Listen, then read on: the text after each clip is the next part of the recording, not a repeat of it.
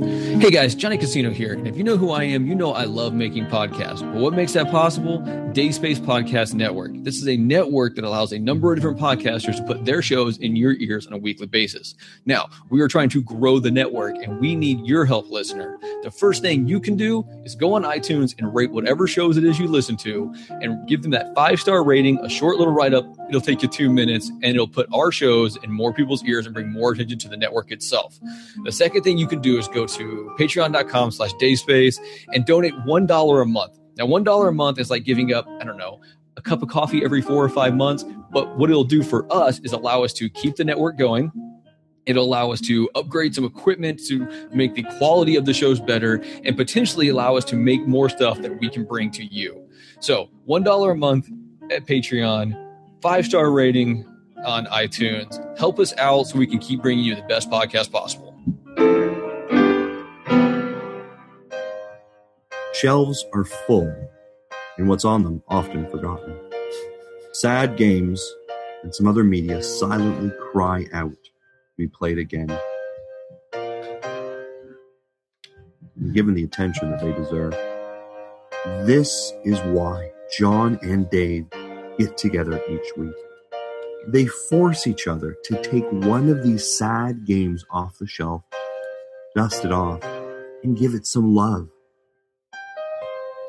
Their discussions of games and other game-related topics will surely go off the deep end, but they always pay homage to those that are shelved and forgotten.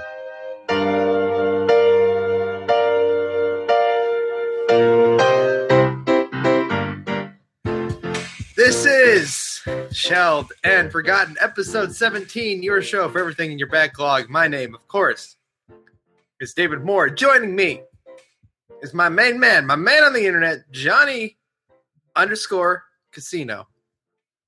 There's no underscore. It's you.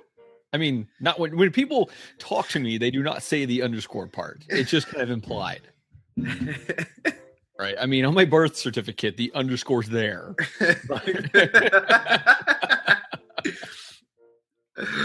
No, but we leave that as a blank. I'm so glad to be doing this show, John. It is. You know what it is? You know what time it is, Dave? Podcast time? It's podcast. Well, it's podcast therapy time. And not that we are giving therapy, but that this is our therapy. I think we discussed this after the show last week. Yeah. I think for us as podcasters, and I bet this applies for a lot of podcasters, because this is something that most people just do because they want to, right? It's not a career, it's not a job for most people. So I think, like, for those of us who do this, like, it's something that we want to do because it's what we like to do, and in that way, it's therapeutic for every single podcaster you listen to out there. I would assume so. Yeah, I hope so. If not, why are you doing it? Yeah, that's really the question, right? Like, if it doesn't bring you joy, then I don't know why you're podcasting. So, on this topic, I think it was like Saturday, I got a message from Spencer Stapleton from the Fortress of Nerditude podcast. And he messaged me, and he and I were kind of talking back and forth, and we're talking about listenership, numbers, and stuff like that. And what I really got into with him, you know, what I wanted to impress him is that, you know, yeah, most of us will look at numbers. Like, I still kind of want to see the numbers and stuff like that. I look probably more than I should. But the reality is like every week I look forward to sitting here, having these conversations, you know, right. Laughing, as my wife will tell me, she'll hear me laughing whenever doing like a night show or something like that. She'll hear me laughing from, you know, because the bedroom's like right underneath the studio. Right. And you know, that's what makes it so great. Like, I mean, if we had 0 listeners, it would probably be disheartening, and I don't know if I could make it continue. But having at least a couple, right? Right. I mean, that's all it really takes. Like, as long as you know a couple people are listening, and hopefully more than that, obviously. But that makes it like, okay, I'm having fun. I'm having fun for someone else to listen to. So yeah, it's a good time. I probably look at the numbers maybe once a month at this point. And I've been doing this for a long time, and I did shows where I pretty much was 100% sure nobody was listening at all. So it's never something that bothers me. It's something that I I like to do this. So this is why I'm here. Oh, John, this is going to be a weird week. I'm just gonna warn our listeners here. Normally I have a system for when I get to fit my game in and how this all lines up and everything. And this, let's just say, my plans to play the game and do what I wanted to do for this topic fell apart in the final moments of that plan. Okay, now let me ask you. You sent me a text. At some point, we were messaging back and forth. Oh, that was low. And you made a comment about something about hoping you had 6 hours and something you were super excited about. Now, was this before or after the plans changed? This is before the plans changed, and so you were super excited. So had this plan set out, and then it all got wrecked. Yeah, it basically of that 7 hours, I got 6.5 of it. What do you mean? So last week we had our wonderful friend Sean Capri on the show. You guys both brought up something that has constantly. I guess we're going into my topic here. Sure. Guys, the show has no order. We can pick it in whatever order we want.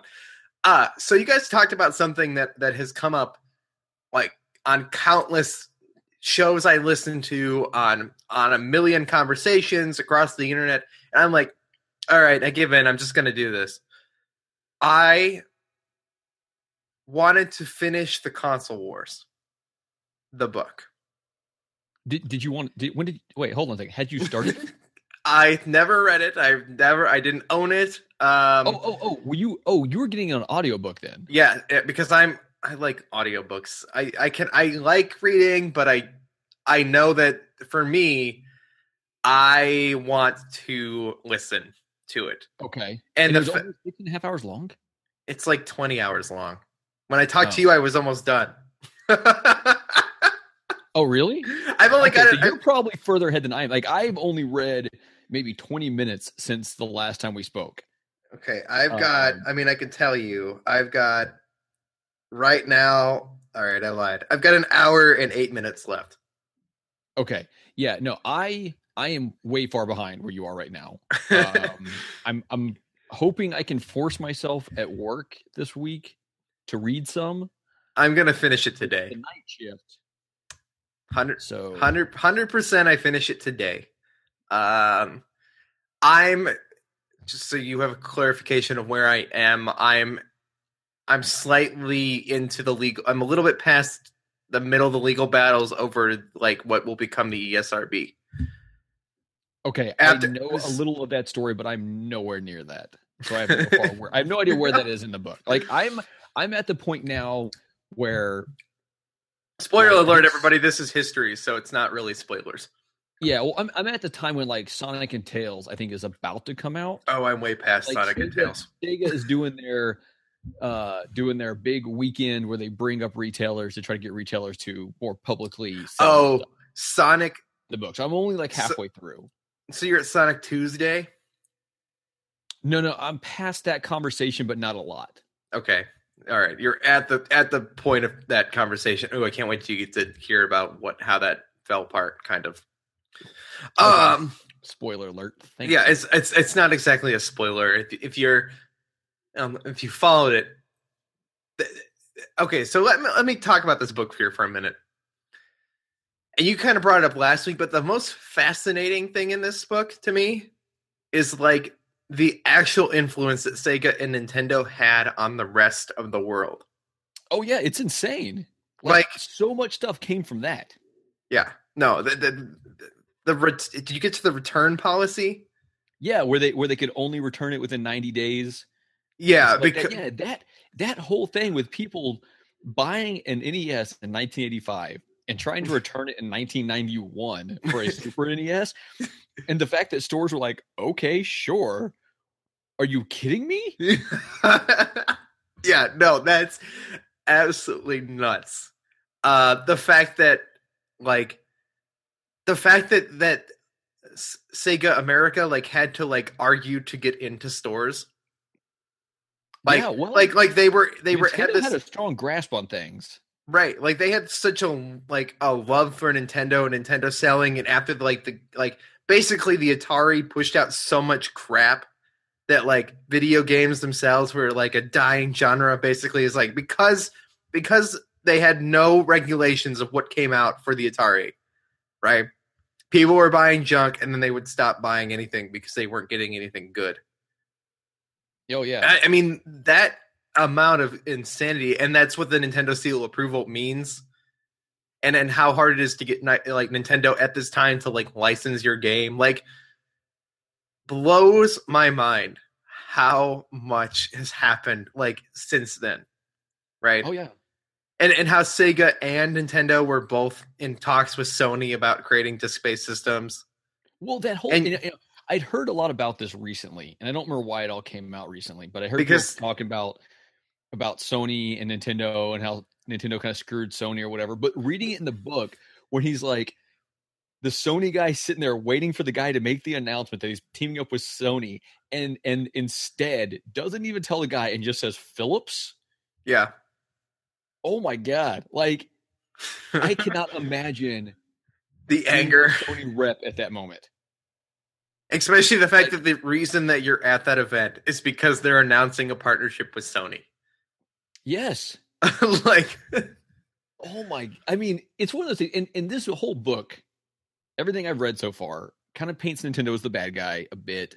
Not completely, but in certain things. It also explains a lot of it. Like, it kind of justifies why they're doing what they do, but it still kind of paints him as the bad guy and Sega's the underdog. But as the book gets later on, does it go more into what Nintendo's doing? Because so much of the book is just, this is a little bit of what Nintendo has done, but it's what Sega is doing. It's almost like the book is told from Sega's point of view and not Nintendo's. Yeah, it is. It's all the way through. It's Sega, at least. So there's like these. It's disappointing because I want to know, not because I want to hear the other side of the story and the fight, but I want to know more about the history of Nintendo and how certain things came to be. I'm with you. So when I got through this book, and as time, like as events were passing, and we're talking about Genesis versus this, I'm like, okay, so at some point, like in this book, we're gonna flip to the other side, and you're gonna start telling me about Nintendo, and like there's an occasional chapter here or there where we'll talk about what's going on at Nintendo. But they never do what I was expecting, which is the complete flip-flop to tell me they basically tell me the story again, but tell me it from the other side. And that is something that's disappointing me now. Now, at the same time, is what makes for a good book is it's the underdog story, right? We're talking about Sega and their constant battle to try to not only like compete with Nintendo, but also like argue with Sega of Japan. Well, here's my only issue with that, like saying that that's what makes it a good story, is that one, we all know what happened to Sega and where Sega is now. Yeah. Right. So it's not like here's an underdog story. Ooh, what's going to happen? Yeah, no, I get it. Growing up Nintendo, you're kind of I don't want to say anti-Sega. I would play Sega at my buddy's house, but I've always just been this like Sonic. Like I've never, to this day, I mean, Sonic's just a bad game. Right. Sonic is like NASCAR. Run fast, do a flip.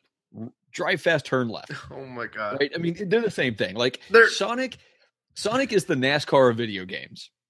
There are Sonic not to take in consideration NASCAR video games. But Sonic is the NASCAR of video games. There are Sonic games that I like. There's this argument that keeps going around the internet that Sonic has never had a good game ever, and I would disagree with that statement. I'd say the first 3 original Sonic games, the 2D games, are great. No, but they are.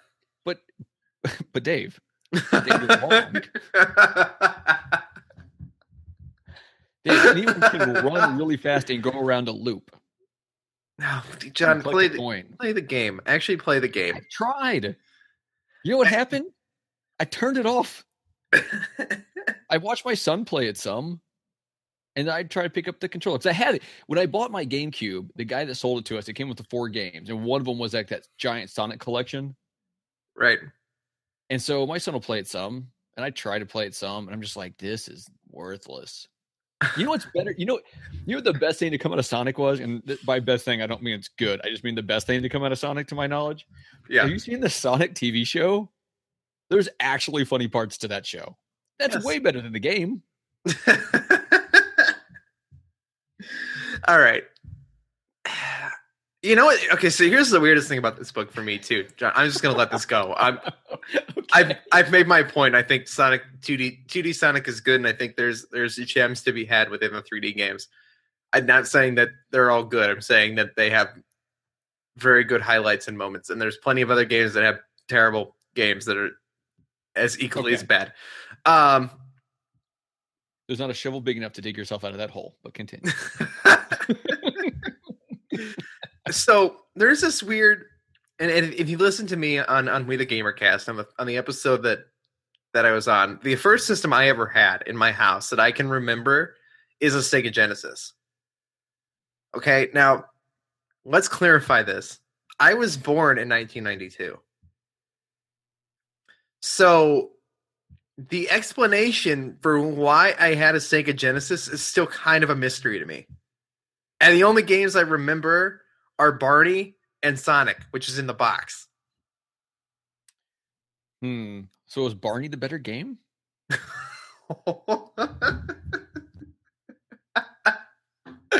No.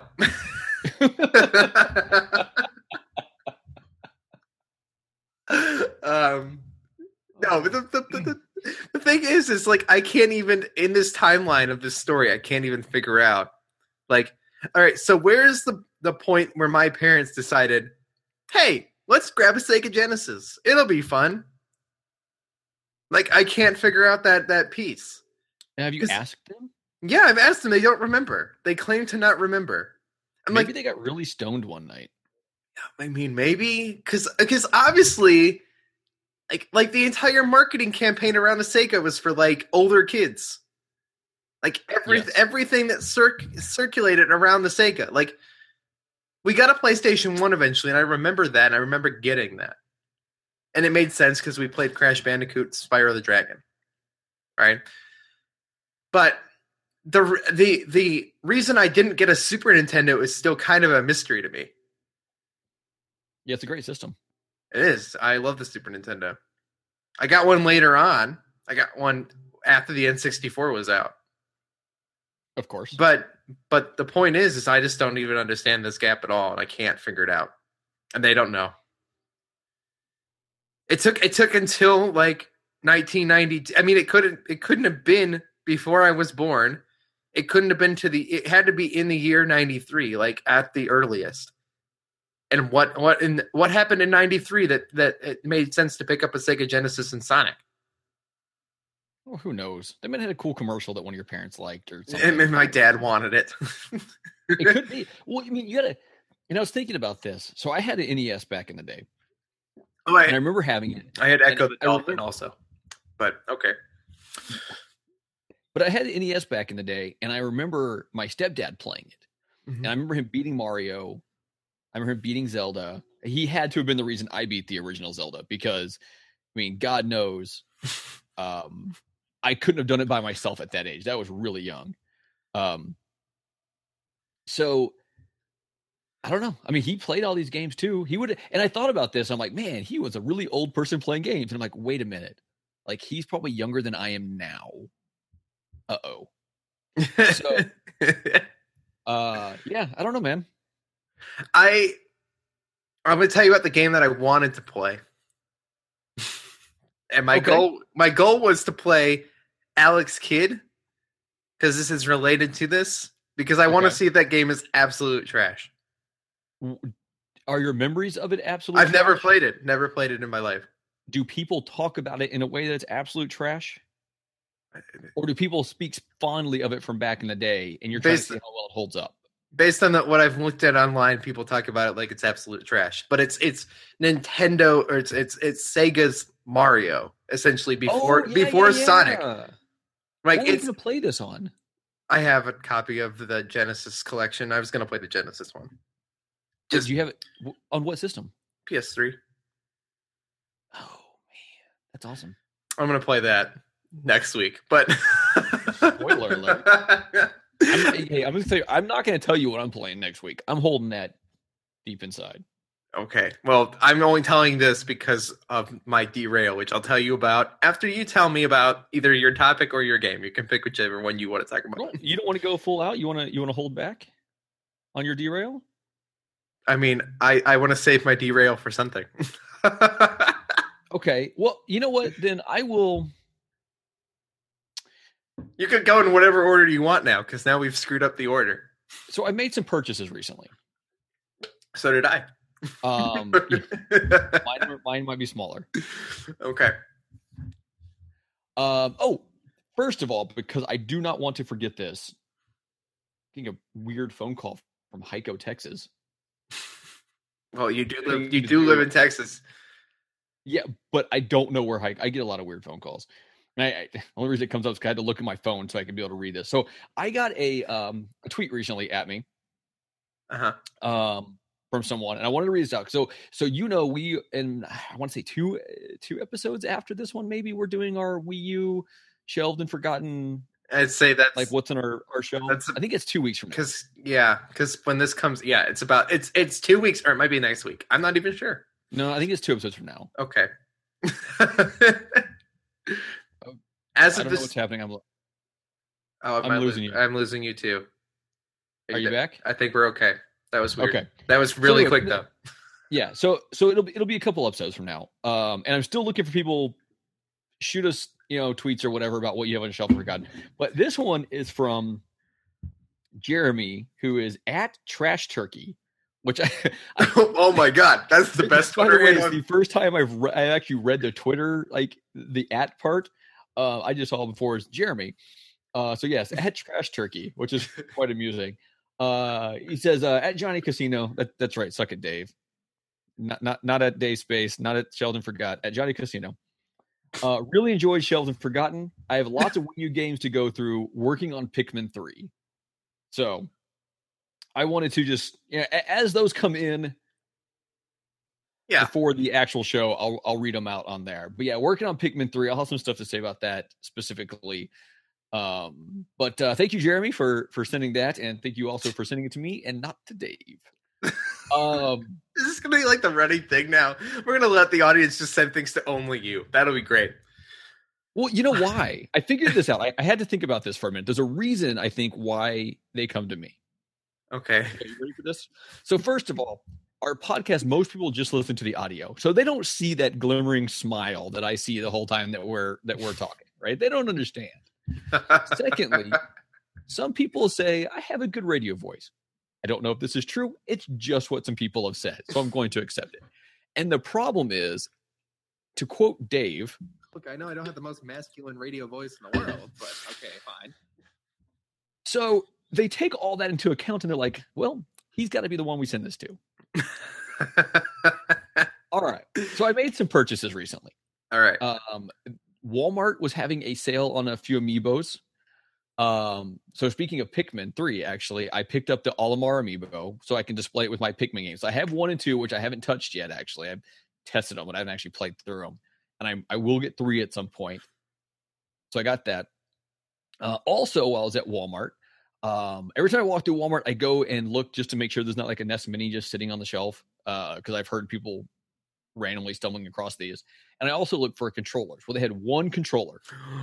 It wasn't the Nintendo controller. It wasn't Nintendo Brick. I'm not buying it. But I'm not buying it. Hold on a second. Okay. Oh, wait.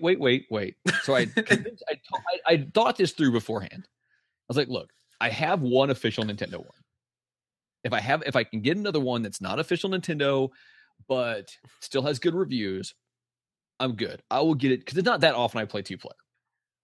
So I buy this with a controller. I pick it up. I scan it with my Amazon app to find out what the reviews are. The reviews are good. It's like, great. So it looks like your normal controller. It's got 2 extra buttons and a little slider piece. The little slider piece is A and B for a turbo. It has a turbo button for whatever turbo you have selected. And then it has an A and B button. So you can hit it and hit A and B together. Which I guess for games like Double Dragon 2, that'd be helpful. But on top of that, it came with this, and I'm going to show you this here. See this? This is the Classic Edition cheat codes. So I start looking through this, and for every game, it has just tips and tricks for the different games. It's got passwords for different levels. It's got, I don't know, different random things. But when I was going through, the one thing I saw was for Super C. And there is a deal in here, and it's got the code for Super C, which the effectively the Konami code for Super C. So it turns out, if you want to know more about the codes and cheats and stuff like that, Generation Gamers, we did a whole thing talking about the Konami code and different ways it's changed. But for Super C, so for anyone out there playing Super C, you press right, left, down, up, A, B, and then select or either start or select start if you want one or two players. And it gives you the 30 lives. So I did that. I'm like, you know what? I need to see if other games this works, because I had tried this on other emulators and I could never get these codes to work. And I've hacked my NES Mini, Contra, and some like Life Force on there. So I put the codes in and they work. Like the original Konami code works on it. I was so excited. I actually get to beat Contra again, because God knows I can't do it without them. I was super excited. Ben's going to come over. We're going to, play through a bunch of Contra at some point. I just don't know when. So anyway, so that's cool. Like this little thing, it looks cool. It's got Mega Man on the front. It kind of has that old school. How much was this whole package? It came with a controller. 14, yeah, there's a controller in that book. $14. No, that's not bad. How's the controller actually feel though, John? It feels fine. It really does. Okay. I mean, I've only played it for a few minutes just to test it out, just to make sure it works. Is the cable longer? The cable's 9 feet long. Okay, maybe I had to buy one of these. If you're telling me, look, so here's, God dang it. The reason I like the Mini NES Classic Edition is because to me, it feels like a real NES. That's the reason that I like it. It has almost, as much as I'm going to put more games on it at some point, right? Like those games, those are the way I want to play it. I mean, I can plug in a Wii Classic controller and play it. Like, that's an official Nintendo product. It feels like a Nintendo controller, but it's still not in an NES. It's not the same. No. And so this other controller feels legit. There's those other buttons there above. I didn't even realize it because they're black and they're in the black area of the controller. So I didn't even, until I pulled it out of the box and I looked at it from the right angle, I didn't even realize those were there. Okay. Well, that actually makes me feel better. Yeah. I know. I like this control. Like, I would have had the two been sitting side by side, I would have picked up the official Nintendo one. Right. But I'm happy I got this one, especially because it's got this book. And in the book, it's really nice. And it's got the whole map, I believe, for Zelda. That's crazy. And I'll talk about that more next week for specific reasons. That's not what I'm playing for Sheldon Forgotten, but I am playing through that right now, and I'm playing through it using the map because I've already beaten Zelda when I was a kid. I don't have anything to prove to myself. You have your memory of beating it. That's it. Yes, exactly. And right now, I just want to play through the whole thing again. And I'm not using a guide, but I'm using the map, and that's really all you need. I've never beat that. I've never beat that game. I have no idea what I'm doing. It's such a good game. The dungeons are so good. The overworld in the original Zelda game is a little bit annoying because there's nothing to tell you where to go. Like, I ran into a guy at one spot that said, "Hey, have you gotten the sword and talked to the guy at the top of the waterfall?" Oh, okay. Now I know I need to go to the top of a waterfall to get this sword. Great. But besides that, there's nothing that tells you how to get to the first dungeon. There's no direction at all in that game. So it's a bit annoying in that, which is why if you have a map that points out where the dungeons are, and the map that I've been using points out like where the heart containers are and stuff like that. But I don't feel like that matters. Well, okay. So in the original, unlike the newer ones, it takes X amount of heart pieces to make a full heart. Right. In this one, it's like a heart container is an extra heart. Does that ruin the game though? Really? No, come on. If you know, not at all. If you know where they are, does it ruin the game? No, not at all. And that's why, I mean, and that's why I don't feel bad about doing it this way or whatever. But also, I mean, I'm basically just, I leave one dungeon, I look at my map, where's the next dungeon, and I go to the next dungeon. And that's all I want to do. Like, I want to go through the dungeons, because the dungeons themselves, like, I'm not using maps or anything on them. The dungeons themselves, they're just so good. And that's what I love about so many Zelda games. Minus, I'm playing through Twilight Princess 2 slowly again for the, I don't know, 5th time or something like that. There's some of those dungeons that just piss me off. Like, I'm in one right now, and it just makes me mad. Like, I got to the point now I'm just like, no, screw you. I'm setting you aside. It's annoying. Not hard. It's just annoying. It's like every time I get to the water temple in Ocarina of Time. Yeah, that is usually the furthest I'll ever get in that game. And before I put it, like, I'm gonna finally finish this game. I'll get to the water temple, be like, nope, I'm done. So, okay, so now I have 2 controllers. I know all the codes work for the game, which is something I didn't think was true. I've added more games to my NES Mini. So I'm starting to think, like, how many actual NES games do I need to own? Like, there are certain ones I need to own because of collections that I'm building, and they're part of those collections. Right, like Zelda. Yeah, I need to buy an original NES, because I literally have a spot next to my Super Nintendo that it needs to sit in. Like, the spot is there ready to go, and I need it there. And it looks weird if I have, like, the NES Mini there. Right? You're like, that's not the NES. I want to put the little NES Mini on top of my NES when I get my NES. I need one too. Although right now I'm debating whether I need to buy a Sega Genesis. I'm going to say no. but you can, like, I can get an NES from the retro game store for like $55, and then he also gives me like a veterans discount on top of that, and then he gives you, when you buy a system, he gives you 20% off any game you want to buy. Oh yeah, see, that's what I'm waiting for, some deal like that. Yeah, so I don't know, with all the money I'm dropping for the Switch, yeah, that's what's putting off a lot of my collecting right now. Yes, well, so here's the sad thing though, is it's putting off me buying original NES, but it's not putting off my collecting, because I keep stumbling across these retro flash sales. Now, here's the last one I bought. I don't know if I told you. I put the pictures up on Twitter. I think I saw this. You've seen these, but I recently I got the original Legend of Zelda, the gold cartridge. Yeah, I saw this. And I got Majora's Mask, which is that like gold-ish looking plastic with like the hologram picture on it, right? Uh-oh. I did them, and I like to test out every game I get, because you have like a week to take it back if you don't want it. I have faith in GameStop, which is how I'm getting them through these good deals. I'm like, well, I can't test out my Zelda game. I can't. Like, I cannot test it out. I don't have an NES. Oh, no. Like, you know what, though? But you know what, though? I have like 5 copies of that game. I have it on my Wii. I have it on my NES Mini, which is what I'm playing it on right now. I have it on the Zelda Collector's Edition for the GameCube, and I'm sure I have it at least one other spot. If this cartridge doesn't work, I'm not without being able to play the game. Right? Now, right. So are you going to be heartbroken when you get an NES and you can't play this on the original NES? That's the real question. I will be disheartened, but I will not be heartbroken. Okay. Well, then it's okay. Although I should take it with me and go up there. Yeah, just take it. Yeah, if you're going to the retro game store, just bring it with you and just say, "Hey, I don't have my NES yet. I found this. I found this at a great deal. Can I just test it and then buy something else?" Of course. Yeah, well, that's the problem, is because I've been buying all this other stuff. I haven't been going to the store, and I used to go up like every other week. And he's gonna be like, "Dude, what happened? Where you been spending your money at?" And I just have to like hang my head in shame. So I bought all I would say is I bought a Switch. I'm working on that. Yeah, I'll be back soon. Don't worry. There's not a lot of Switch launch games.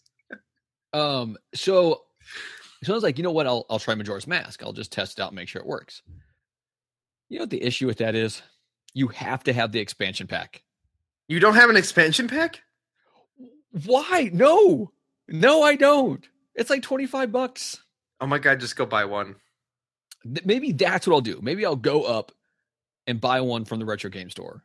Yeah, just do that. Because, John, that is unexcusable. You literally should not own an N64 without an expansion pack. I have yet to run across this issue. Oh my But god! you know what the problem is? I'm going to walk in there to buy the expansion pack and walk out with an expansion pack and an NES. Just go and get it. Don't even think about it. Just add it, put it on the same credit card as your Switch, and just put it in your N64 and never think about it ever again. I have my child N64. The only reason we ever put one in there was probably for Majora's Mask, and I think Donkey Kong 64 need it too. I think it came with Donkey Kong 64. I think it did too, but we never owned Donkey Kong 64. I remember specifically we bought the expansion pack. Ready for this? At oh crap, what was that place? Hollywood Video. Nice. And I think it was in Game. Didn't they call their like attachment store like Game Crazy for a little while? I have no idea. We rented Zelda Majora's Mask from Hollywood Video, and the guy told us we had to buy that expansion pack, and my dad like just bought it, and I was like, "You never just buy things. We rent everything we play." Okay, maybe tomorrow. Okay, so tomorrow, if Ben doesn't come over tomorrow, when I wake up, I will hop on the bike, ride down there, go grab it, test it out. It's just a thing you have to have. God, there's part of me that just wants to walk out with an NES while I'm at it. Once you put it in, you'll never have to think about it ever again. And this is the N64 you will never get rid of. That's true. It's something that belongs in there, and it's fine. Okay.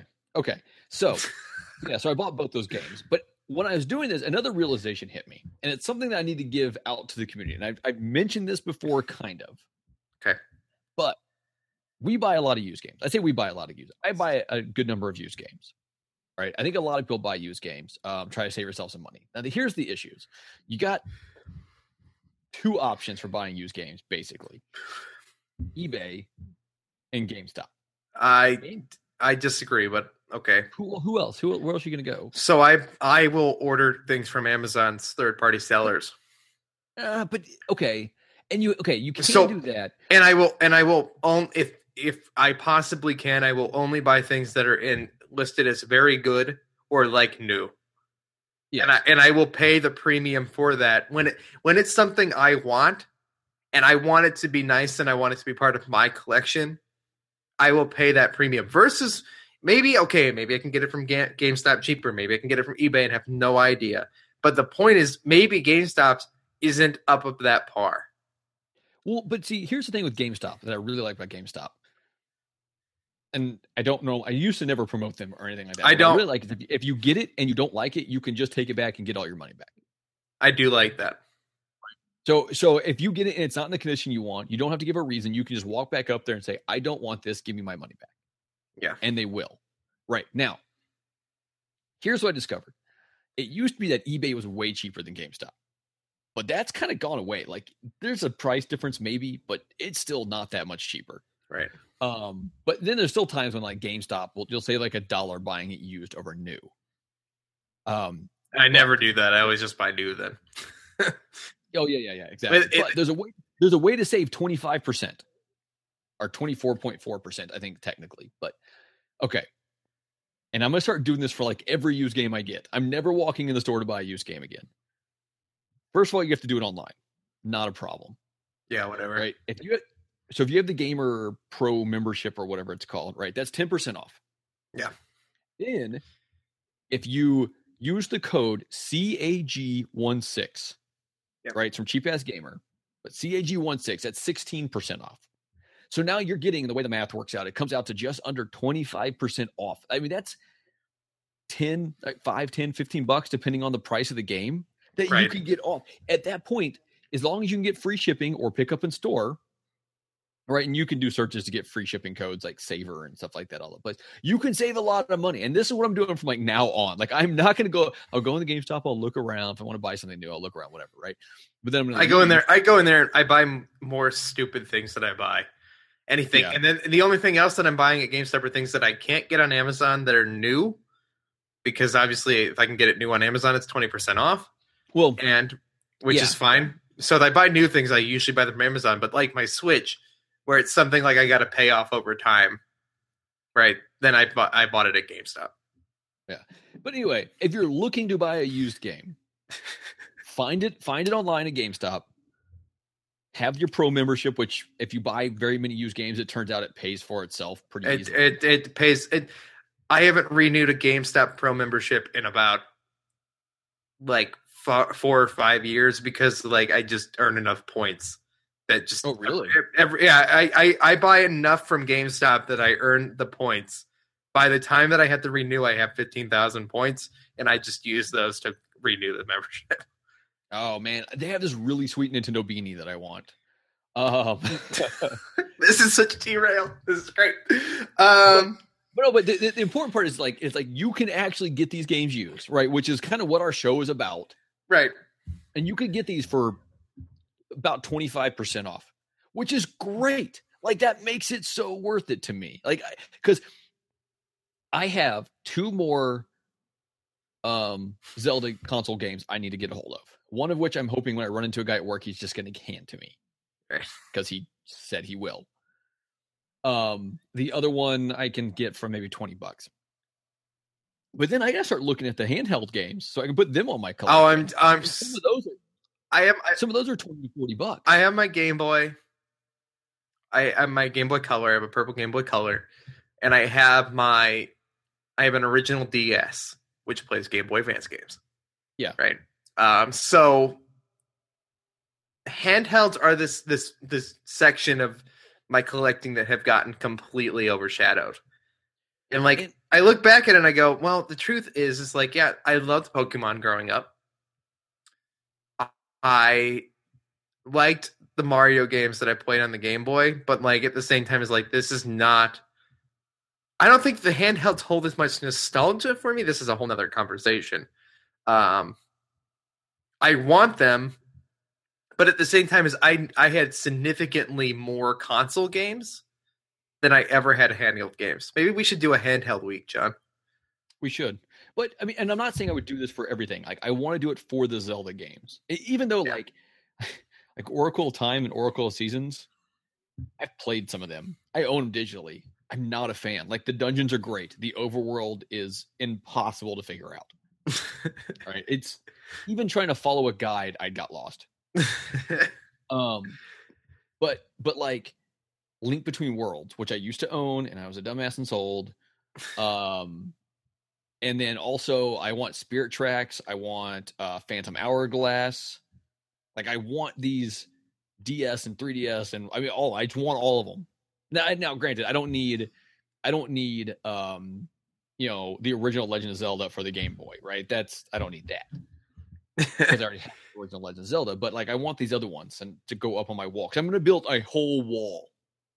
Like my whole back wall. This used to be just a shelf. Now it's a wall.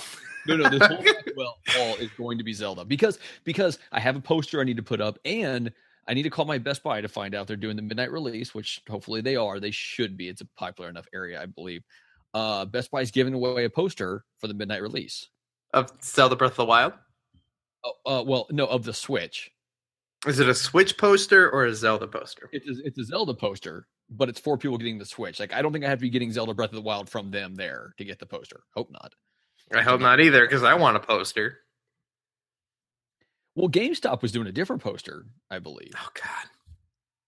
I may just go in the Best Buy on that day and ask if I can have a poster. And they're just gonna laugh. No, they probably have extras. Come on, John. GameStop, pretty much anytime GameStop has promotional posters, you just go in there like the afternoon after and just say, "Hey, you got extra posters?" And they say, "Yeah, I got extra posters." Okay, I want to hear about why you didn't play your game, and then I'm going to talk to you about my games. Okay, I also made some purchases, so I was prepared to finish this book. Okay. Were you going to play a game also, or was the book your? I was going to play. John. This is supposed to be my perfect week. I was going to play Alex Kidd and talk about about Console Wars. It was going to be perfect. Now it's flawed. Yeah. It's fine. So, 4K TV has been a thing on my list, like in general. Also, a bigger TV has also been on my list because our living room is so arranged that being legally blind, like the TV is just too far away because the living room is like long ways. Yeah. So like playing games on my couch has always been kind of a pain. So I needed a bigger TV, and this has been like a long thing coming at some point, right? Now tell me, did you need a bigger TV, or is this just a really good excuse to buy a bigger TV? No, this is both. Okay. I needed a bigger TV for me in general. I put the living room short ways, which if you come in my house, you'd go, why would you arrange your living room this way? But it's so that I can play games on the couch. Of course, that's how everyone arranges their house. Well, yeah, but it doesn't. It doesn't make it feels a little bit more claustrophobic than it would if you put it the other way. Okay. And it's obvious. But so I rearranged the living room that way, and it's just like, okay, fine. So we went into Target, and I needed apparently Mountain Dew that tastes like cinnamon. Other story, whatever, and cat litter, and crap from Target. And we're walking through Target. Why don't you get cat litter from Amazon? Because I got it on a deal at Target because it was on sale. Okay. Anyway, point of this story. I usually do get it from Amazon. Do you have one of those push buttons? We have one of those push buttons for cat litter. Do you? Yeah. I don't own a single one of those push buttons, but I want them. It's the only thing we have a push button for is for cat litter. I don't know how often it gets used. Anyway, I don't know if she uses it or if she just orders cat litter. I'm not sure. Now I'm curious. So we're walking through Target and buying like normal Target stuff, wipes, toilet paper, all sorts of garbage. Hold on a second. We need to pause this and analyze something. You just said we walk through Target buying normal Target stuff. Wipe, toilet paper, what like that, and that was literally the extent of what you said, and then you said other stuff. Do you normally only go to Target for butt problems? Apparently, yes. Okay.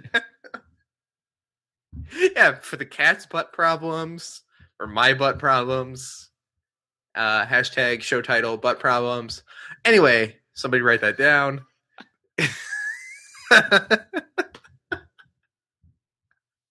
I'm walking through Target and we walk past like the big like clearance section, like that big section where like half of the year it's school supplies, but the other half of the year, and then like sometimes it's Christmas ornaments, and then the other times of the year it's just like, here's the big pile of crap of stuff we did not sell. And there's like these two boxes of like these big 65-inch TVs just sitting there, and I'm like, oh man. And I'm looking at it, I'm like, oh, that's not a bad price. Like $1,000. That's not horrible, right? And we have a tiny, tiny, tiny car. There's no way we're ever going to fit this in the car. So on that, like you have to have a massive car for some of these TVs because the boxes are huge. Like we own two SUVs. Yeah, they're not large SUVs. Like one's a Ford Edge and the other one's an Acura. I don't know, something or another. Mm-hmm. DX. We had to get the normal car. We have a Chevy, a 2016 Chevy Spark, which is essentially one size bigger than a smart car. That's our car. Well, but even with like a smallish SUV, it's hard to fit a TV in those things. TVs are the box. Well, that has to go around them. Yeah, the box is bigger than the TV. Okay. Well, obviously. So the Target guy's right there, and he's like, "Oh, you thinking about it?" I go, "Yeah." And he's like, "Oh, like, do you guys just like do delivery or like, can I order it online?" He goes, "Well, number one, you don't want to do it online because all the TVs are also 10% off right now." I'm like, TVs are 10% off? He's going, yeah. He's like, you got a red card? I'm like, yeah, we just never used it. He's like, well, then you get 5% off. I'm like, 15% off? So it's less than $1,000 with 15% off. So we're talking about like essentially a $700 TV at this point. Okay. And I'm like, oh man, I need a 4K TV. That's about as good as a price as I'm going to get right now. Right. And we walked through the TV section now that we're looking at TVs. Now we're going to walk in the TV section and we find it even slightly cheaper TV. So it ends up being about that exact price. like $700. Yeah. So the next day we go get the regular car, come in and get this 15% off TV. Now, here's where the story begins. Wait, was that the prologue or whatever? Yeah, that was the prologue. It's the prologue that repeats and comes back around in the story over and over and over, like Console Wars.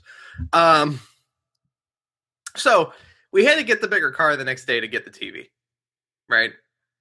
And at this point, I'm committed. We got tax refunds, all sorts of stuff, right? So like, this TV has probably been like a year in the coming. It's just like now we need it because I'm not gonna get a cheaper price anytime soon. Yeah, on a 65-inch 4K TV, like not gonna happen. So we brought it home.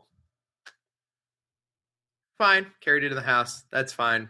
Took the bigger car. That's great. We moved the 55-inch TV, 1080p TV to the bedroom. And in the bedroom, oh my God, the TV is so nice in the bedroom. I love it. We when I bought my 4K TV however many months back, we took and I only bought a 55-inch because I mean I'm a reasonable person. And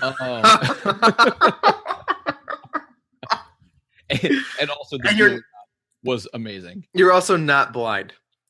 I mean, no, I can't make a joke about that. No, but we moved our other 55-inch TV to replace the TV we had in the bedroom. And I mean, I don't care. I don't watch TV in the bedroom very often, but like my wife has a little chair in the corner, and our wall mount, it can come away from the wall and like tilt, different directions. It is nice. I mean, we had a 24-inch TV in the bedroom. Ooh, that's a big difference. Yeah. So to put that in perspective, that's the difference, and that was also a reason that a new TV was on the list, right? Is because the TV in the bedroom was absolute garbage, and we're like, we don't even want to watch TV in there at all. Like we will literally lay on the couch until we're falling asleep because we want to watch TV in a room that makes sense. Instead, you get to watch Finding Dory because it's on Netflix in the bedroom. Anyway. Yeah, that's when it could be passed up. Okay, so here's the story. This is where the story starts, John. Oh God. I want to preface this with the fact that I have a normal giant-sized TV stand. It's not small by any aspect of anything. Now, wait, you're talking about like this? What the TV sits on top of, like the entertainment center? Yes, the entertainment center. Now, does it have walls on the side of it, or is it just the base? No, it's basically like a big metal cabinet. Okay, and this thing is not small. It fits every console you can imagine on it. Okay, it pretty much fits all the retro consoles as well as my Xbox One, the PS4, the PS3, the 360. Like it fits everything on this. Okay, so this thing is not tiny by any means. My cats are fighting. I was like, who's in my house? Somebody's taking my TV already? There's only one person watching us live. They're not robbing me. Hi, Gary. Probably Gary. What is going on? And this is when John says there's nothing happening, even though you can see the cat now. So here's the way that the TV stand, the stand that goes on the TV, is designed. It's two little legs that go on the left and the right side of the TV. Yeah. So we pop those in, screw them in, and we lift the TV up, and we start putting it down. We need 5 more inches. Heard that before.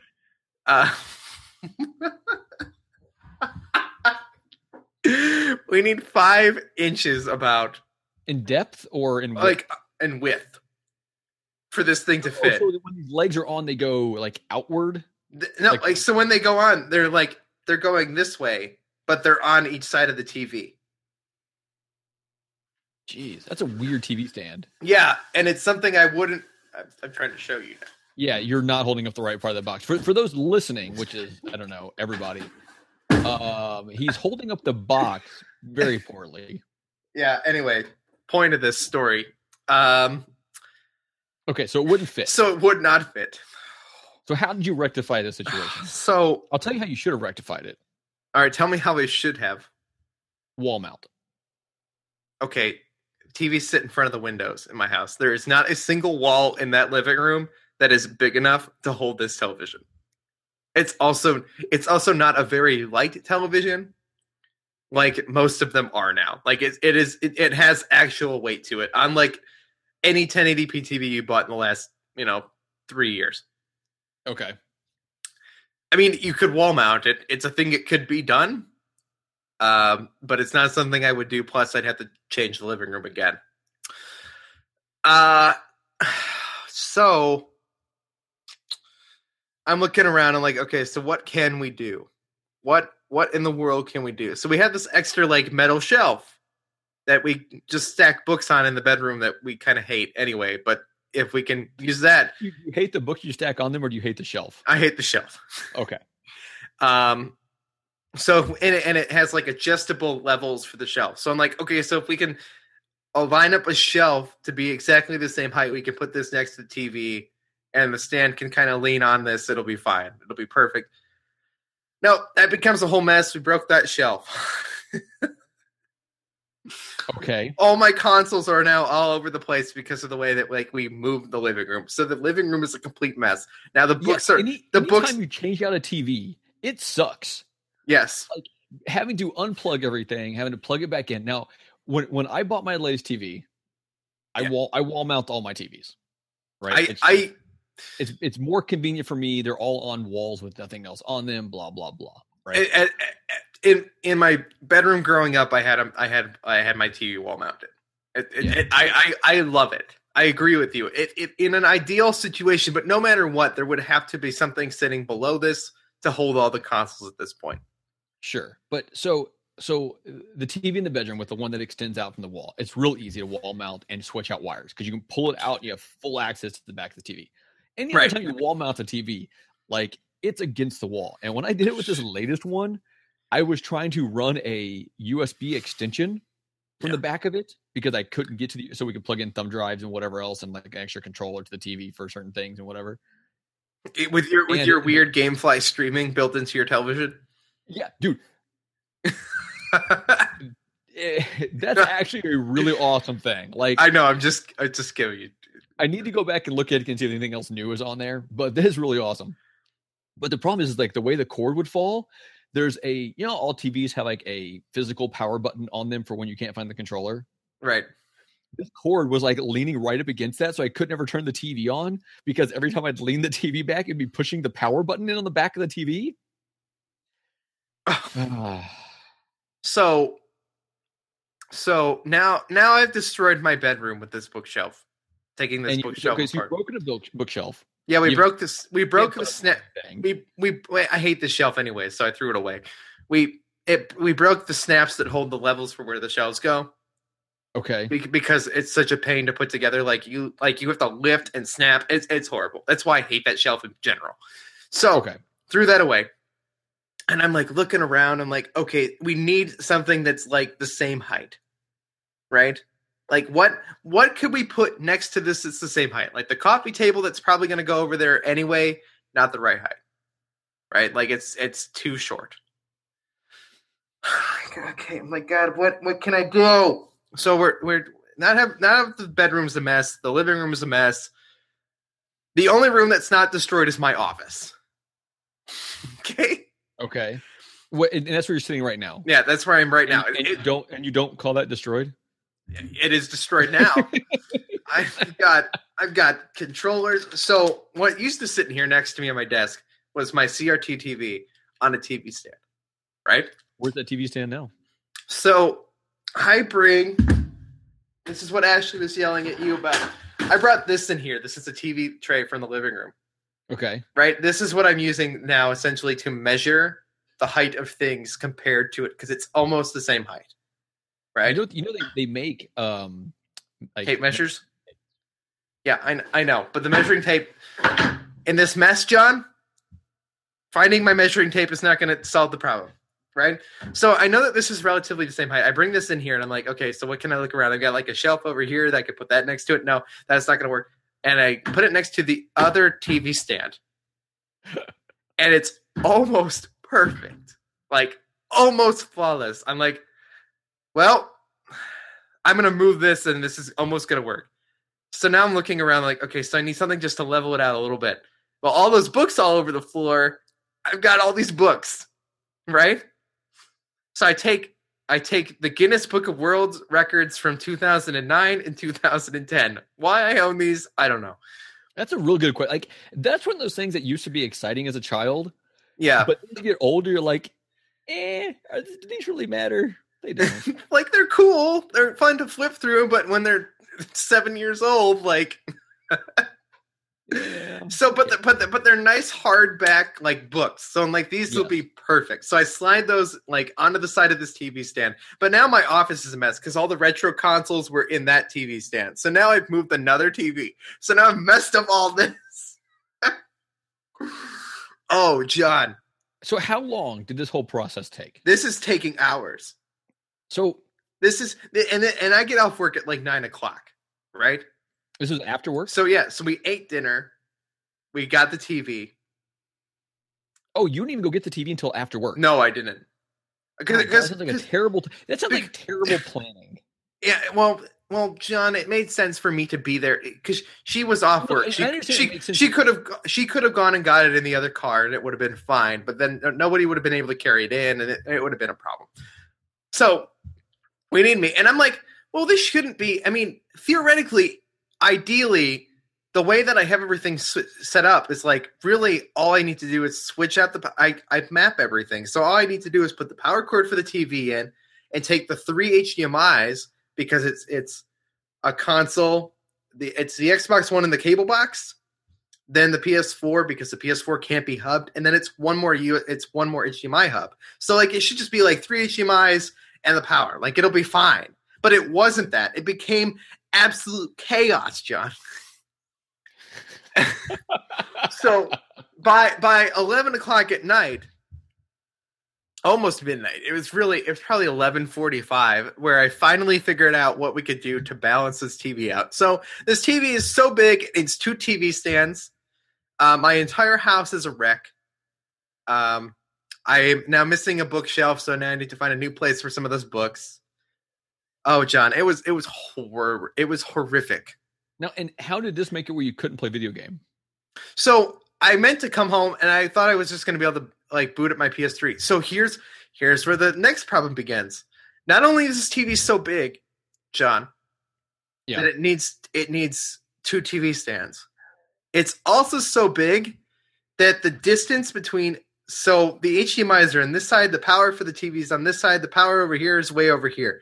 The distance between where the HDMI go in and the powers go in, like the TV and the distance that it needs to get to the outlets is so far that all the cords I have couldn't reach.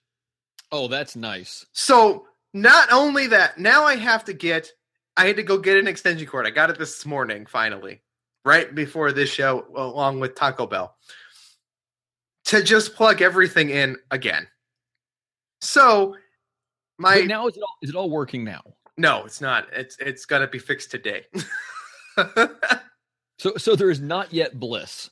No, it's not. I'm still in the middle of chaos. That's why there's a TV tray in here. That's why this box is still here. That's why my retro TV is still over here on the floor. My Wii, my N64, my PS2, all that's on the floor. It's absolute chaos. So You not this story necessarily, but something you keep mentioning in this story inspires me to make a purchase. Not a 65-inch TV.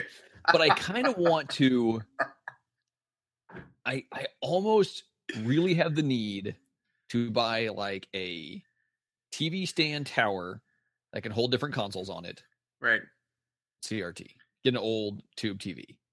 You know, and put all my basically everything before this and before anything that uses the yellow, the red, and white cables I hook up to the CRT TV. Well, yeah, but the GameCube still looks okay on the big TV.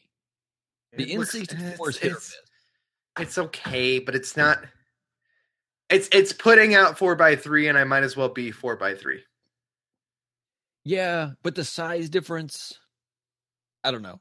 But I'm considering this. I'm trying to figure if I can make it work. I also kind of want to build a MAME cabinet. I really do too, actually. But that's a whole nother project. Well, but you can do one for like $300. I know everything. Here's the issue. Like, I've seen the ones people do for $300, and it looks like a little tiny miniature arcade, and I don't want that. I want it to be more full size. You can actually stand up and play with 2 controllers. So yeah, the way I want to do that is I want to just buy like an actual old arcade cabinet and then gut it. Yeah, but that could be a lot more expensive. I know, but that's what I want. Because I want a stand-up one too, John. I want one that you stand up and play. I don't know if my wife's ever going to be on board if I start doing that to the game room. Not that she ever goes in the game room. Like, she stays downstairs unless she's going to the kids' room. I mean, so to tell you about the CRT TV thing, like, it's really nice to just have those divided up. Like, it really was until this absolute madness. I'll tell you.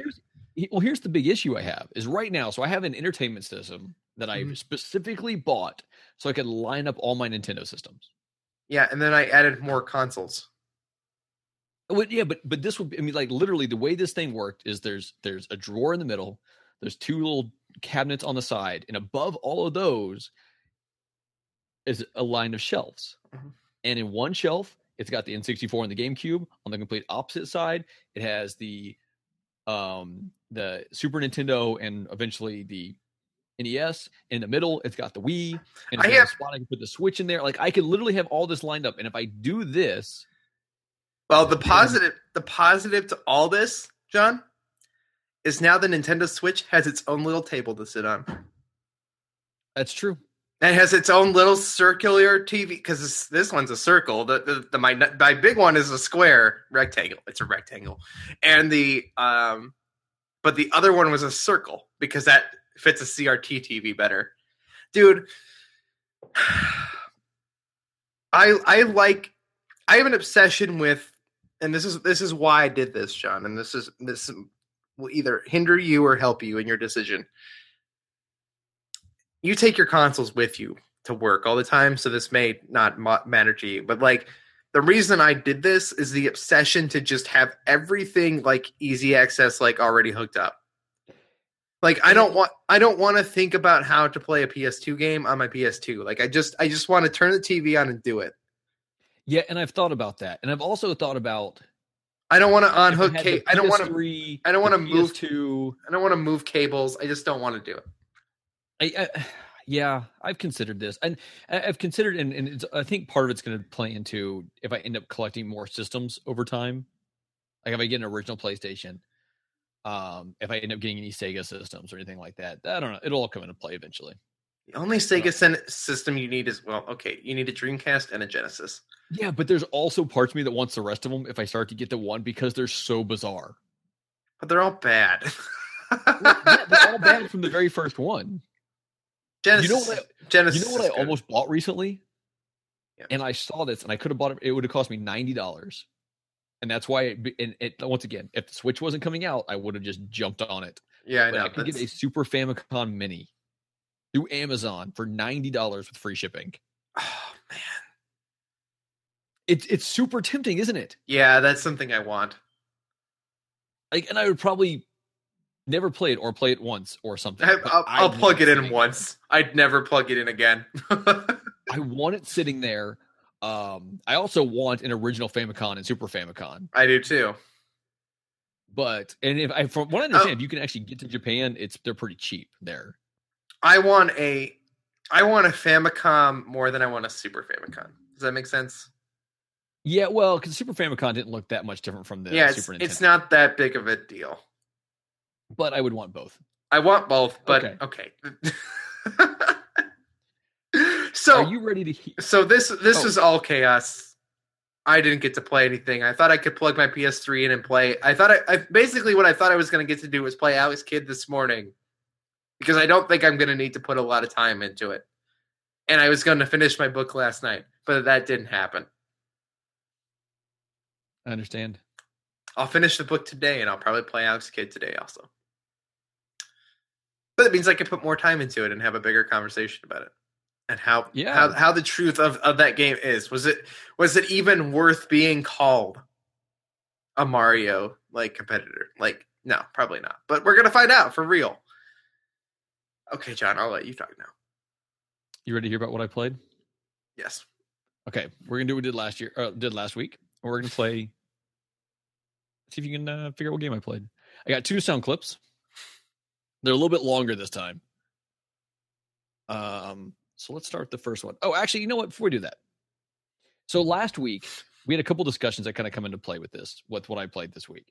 One discussion was talking about like games that we need to finish that we started talking about on the show. Yeah. Another discussion was like talking about, did we have fun? Like Sean seemed generally concerned about if we were enjoying ourselves, right? I'm having so much fun. Yeah. Like people are going, oh my god, you're gonna play the Alex Kidd for the sake of Genesis? Like that game is terrible. Like, no, but I really want to know. Yeah, if you only play it for an hour, yeah, and that's all it takes. But right. This week I played 2 different games. I had my main game I was playing, and I kind of had a palate cleanser or a game I could play around the kids also. Okay. Now that game, one I talked about on the show for a while back, was Super Mario Galaxy 2. Okay. Now, a couple of thoughts as I progressed through this game. First thing, I don't know how far I got the first time I played through it. I don't think I ever beat the game. I don't remember. This was years and years and years ago. I don't think I'm enjoying it. Like, I am legitimately not enjoying Super Mario Galaxy 2. Like, I'm going to play through it. I'm going to get all the normal stars. I don't care about going and find the special ones. I don't care about getting the comet ones or whatever. You want to play as Luigi? Yeah, I've gotten to do that a few times. I enjoy that. But like the levels at the beginning seemed good, but like as I'm on like right towards the end of like the 3rd little galaxy or whatever it is. I don't really enjoy the game as a whole. Like I just don't like it. But I'm going to play through it because I want to, right? Because I want to get to Bowser. And there are a couple battles that I'm okay with, like boss battle type things, but like as a whole, I'm going through these levels and I'm like, one, these levels are super linear, like compared to Sunshine or 64. Yeah, like you're literally just going a path. And the platforming's okay, but it's just not great. And I've actually put, I don't know, maybe half an hour or so into the N64 one, which I've only barely touched ever in my life, but I have now. And even though the camera's so clunky and everything on that, I'm actually enjoying the levels more.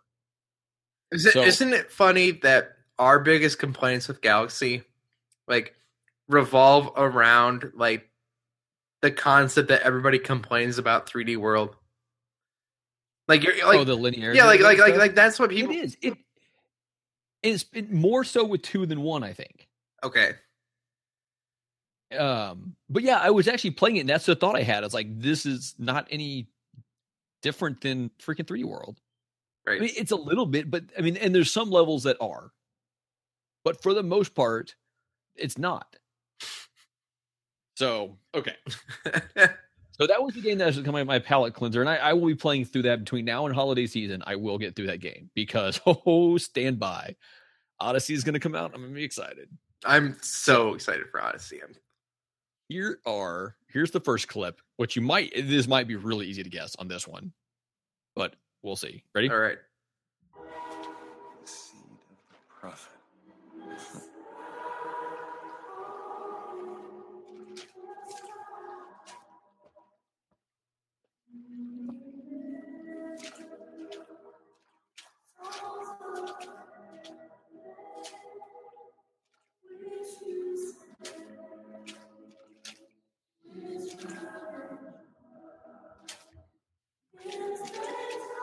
Excuse me, where am I? Heaven, or as close as we'll see till Judgment Day. Okay. Do you know what it is off of that clip? No, I don't. Okay, I'll play you one more here. But I will tell you, there are probably people out there, especially ones like I'm sure Sean, when he listens to this, he'll be like, I don't know. I had this feeling that he, along with a number of other people that love this game, will know it straight off that. And let's play the second one. It comes very shortly after the first clip.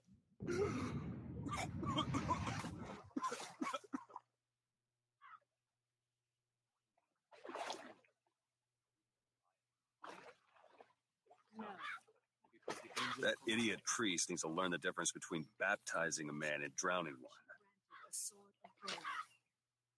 I need to find a landmark and figure out where the hell I am. Scepter above all other nations.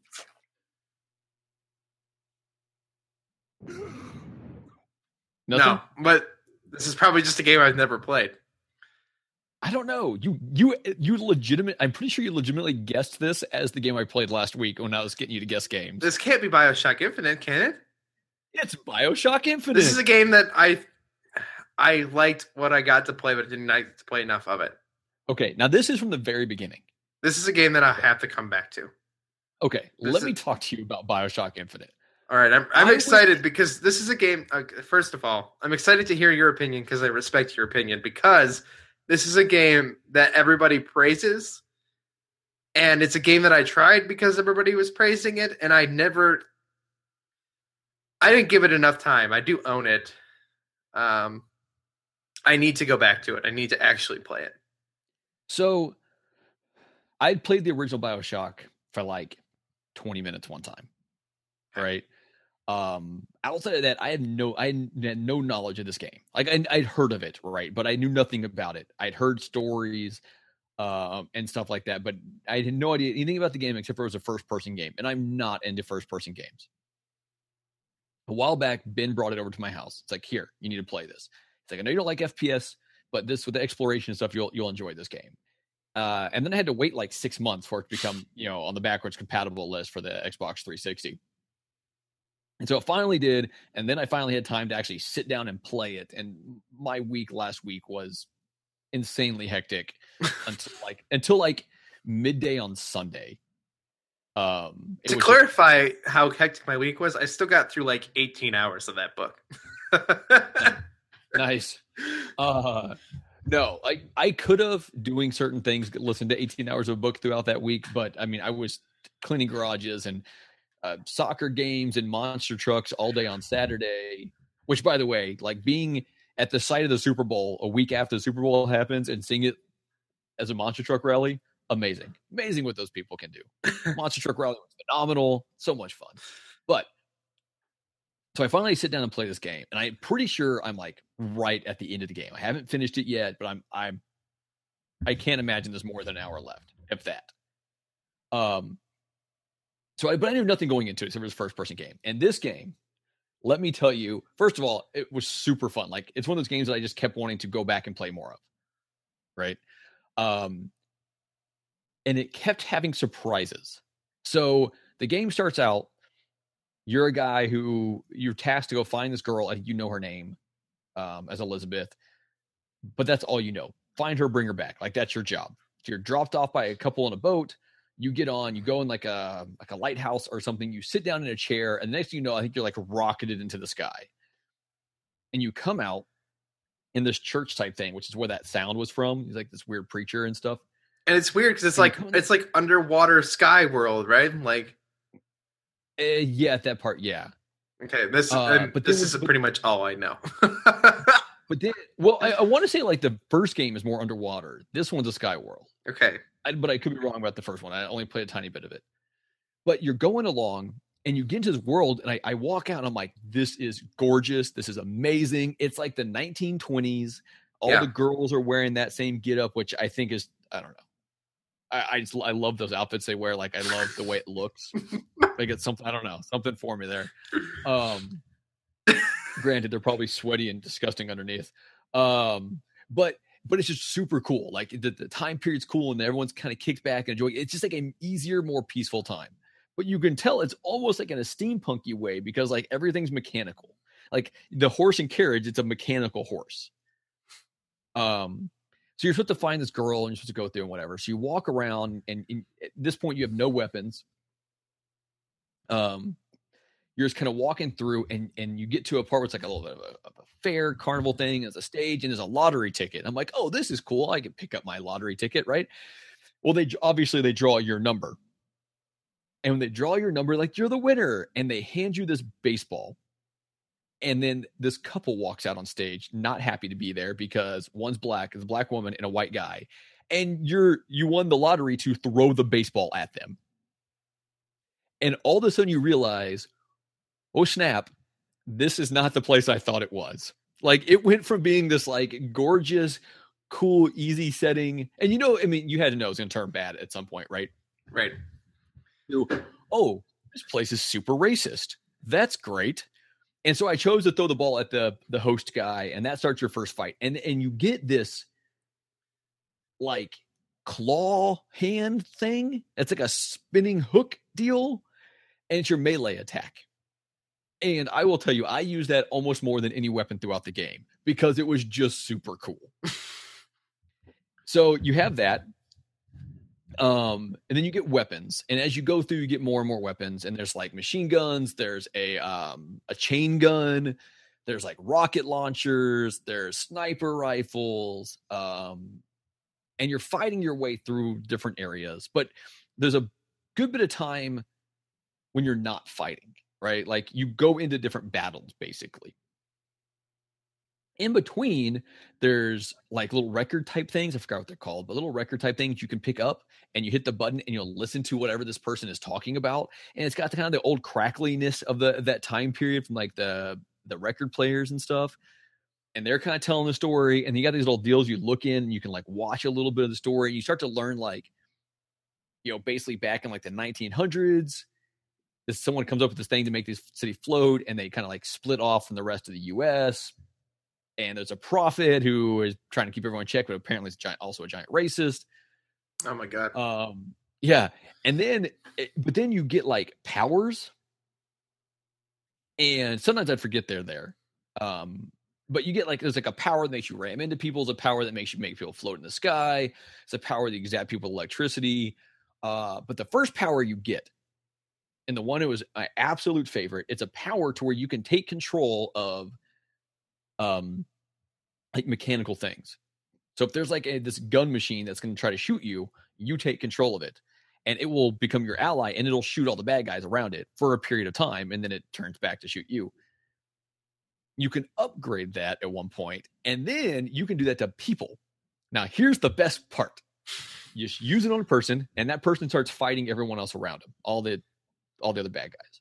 Now, if that person survives all that, when the power runs out to where they would normally start attacking you, instead, they put their shotgun under their chin and blow their own head off.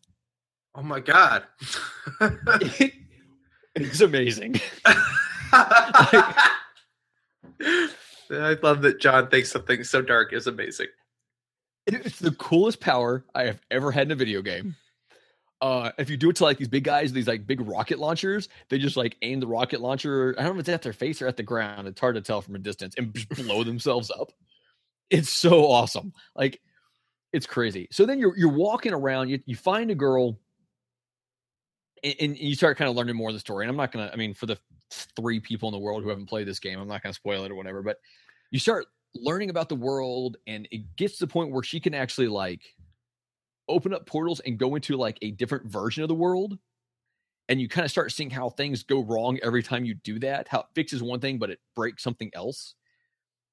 And so I don't know it's necessarily one of those like tug at your heartstrings type games, but it's got a pretty powerful story that goes along with it. And like the things you see and the way you interact with her, and like what she wants compared to what your job is, and like the things you tell her. And I'm at the point now where I'm about to learn something big that I just don't know what it is yet, that deals with the girl's finger being cut off. Yeah, it's weird. Like her pinky, I think it is on one hand, is like half the size with a thimble on the end of it. Very bizarre. Yeah, it's really strange. But it's so cool. Like the game is just so cool. Now, I've heard the first one has the best story, but the powers aren't as good. So at some point I need to go back and play the original. I've heard amazing things about this one specifically. It's really good. It's so worth playing. I don't know how many hours it is. I have no idea how much time I put into it, but it's so good. Like I am thoroughly enjoyed it. It's just really cool. And the technology and the steampunkness of it, kind of with like the technology mixed with the old timey stuff. I love bad guys offing themselves. unique, weird worlds like that. So once again, this is that game that like got shelved and forgotten. Like I got it, I was like, I'm so excited, and then I just didn't play it. It's oh man, like I don't know. And there's part of me that wants to be like, screw it and go pick up the collection now. Like they redid the collection or whatever. Yeah. The other part of me just wants to ask Ben if he has the original. But you need an expansion pack first. Two completely separate things. The only thing that ties them together is money. Yeah.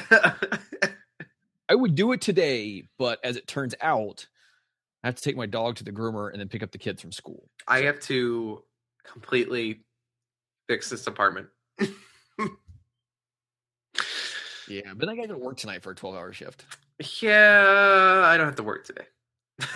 Suck. But I might have to upload another video No. about Zelda because I got to talk about that DLC, I think.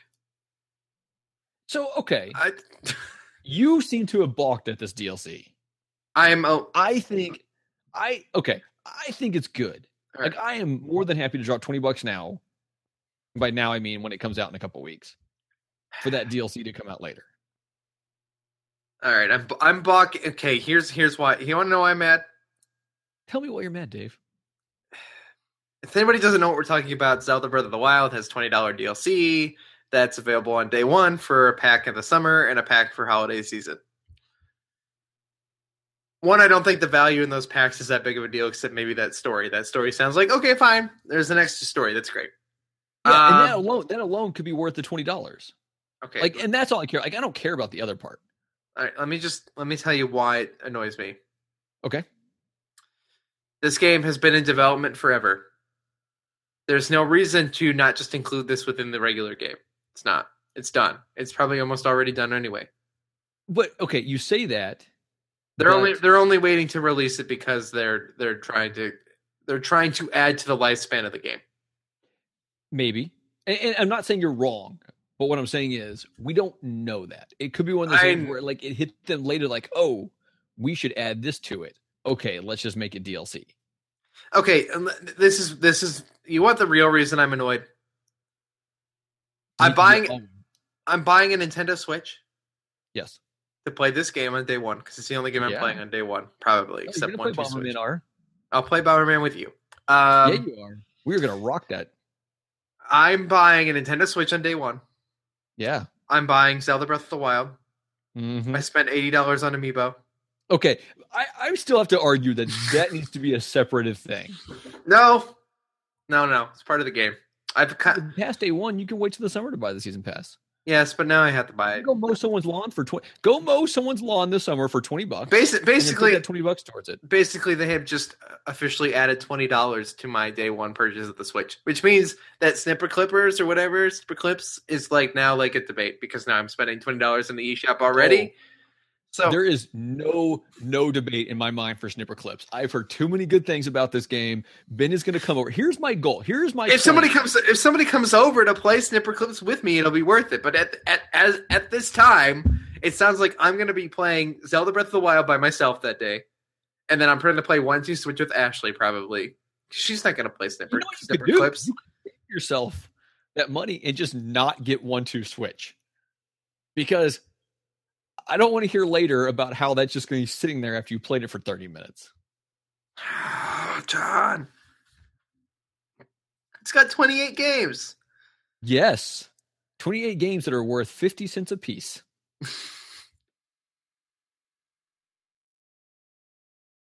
Probably the second worst game on there in my opinion.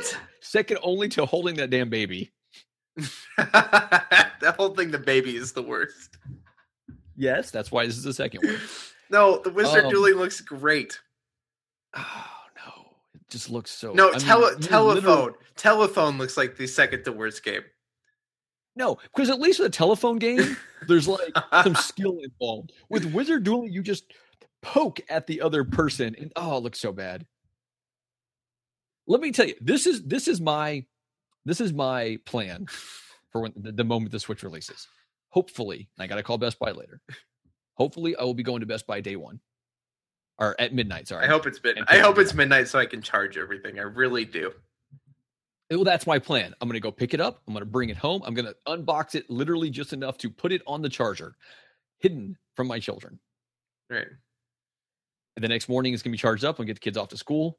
I may or may not exercise. I might be too excited. I'm going to be too excited. At that point, I will take it out and I will set it up. So I got to set it up for the TV, which that part's not it, but set it up with my Wi-Fi, hook it up to my Nintendo account and whatever. Yeah, you're right. I probably won't even turn it on because I want to do the setup.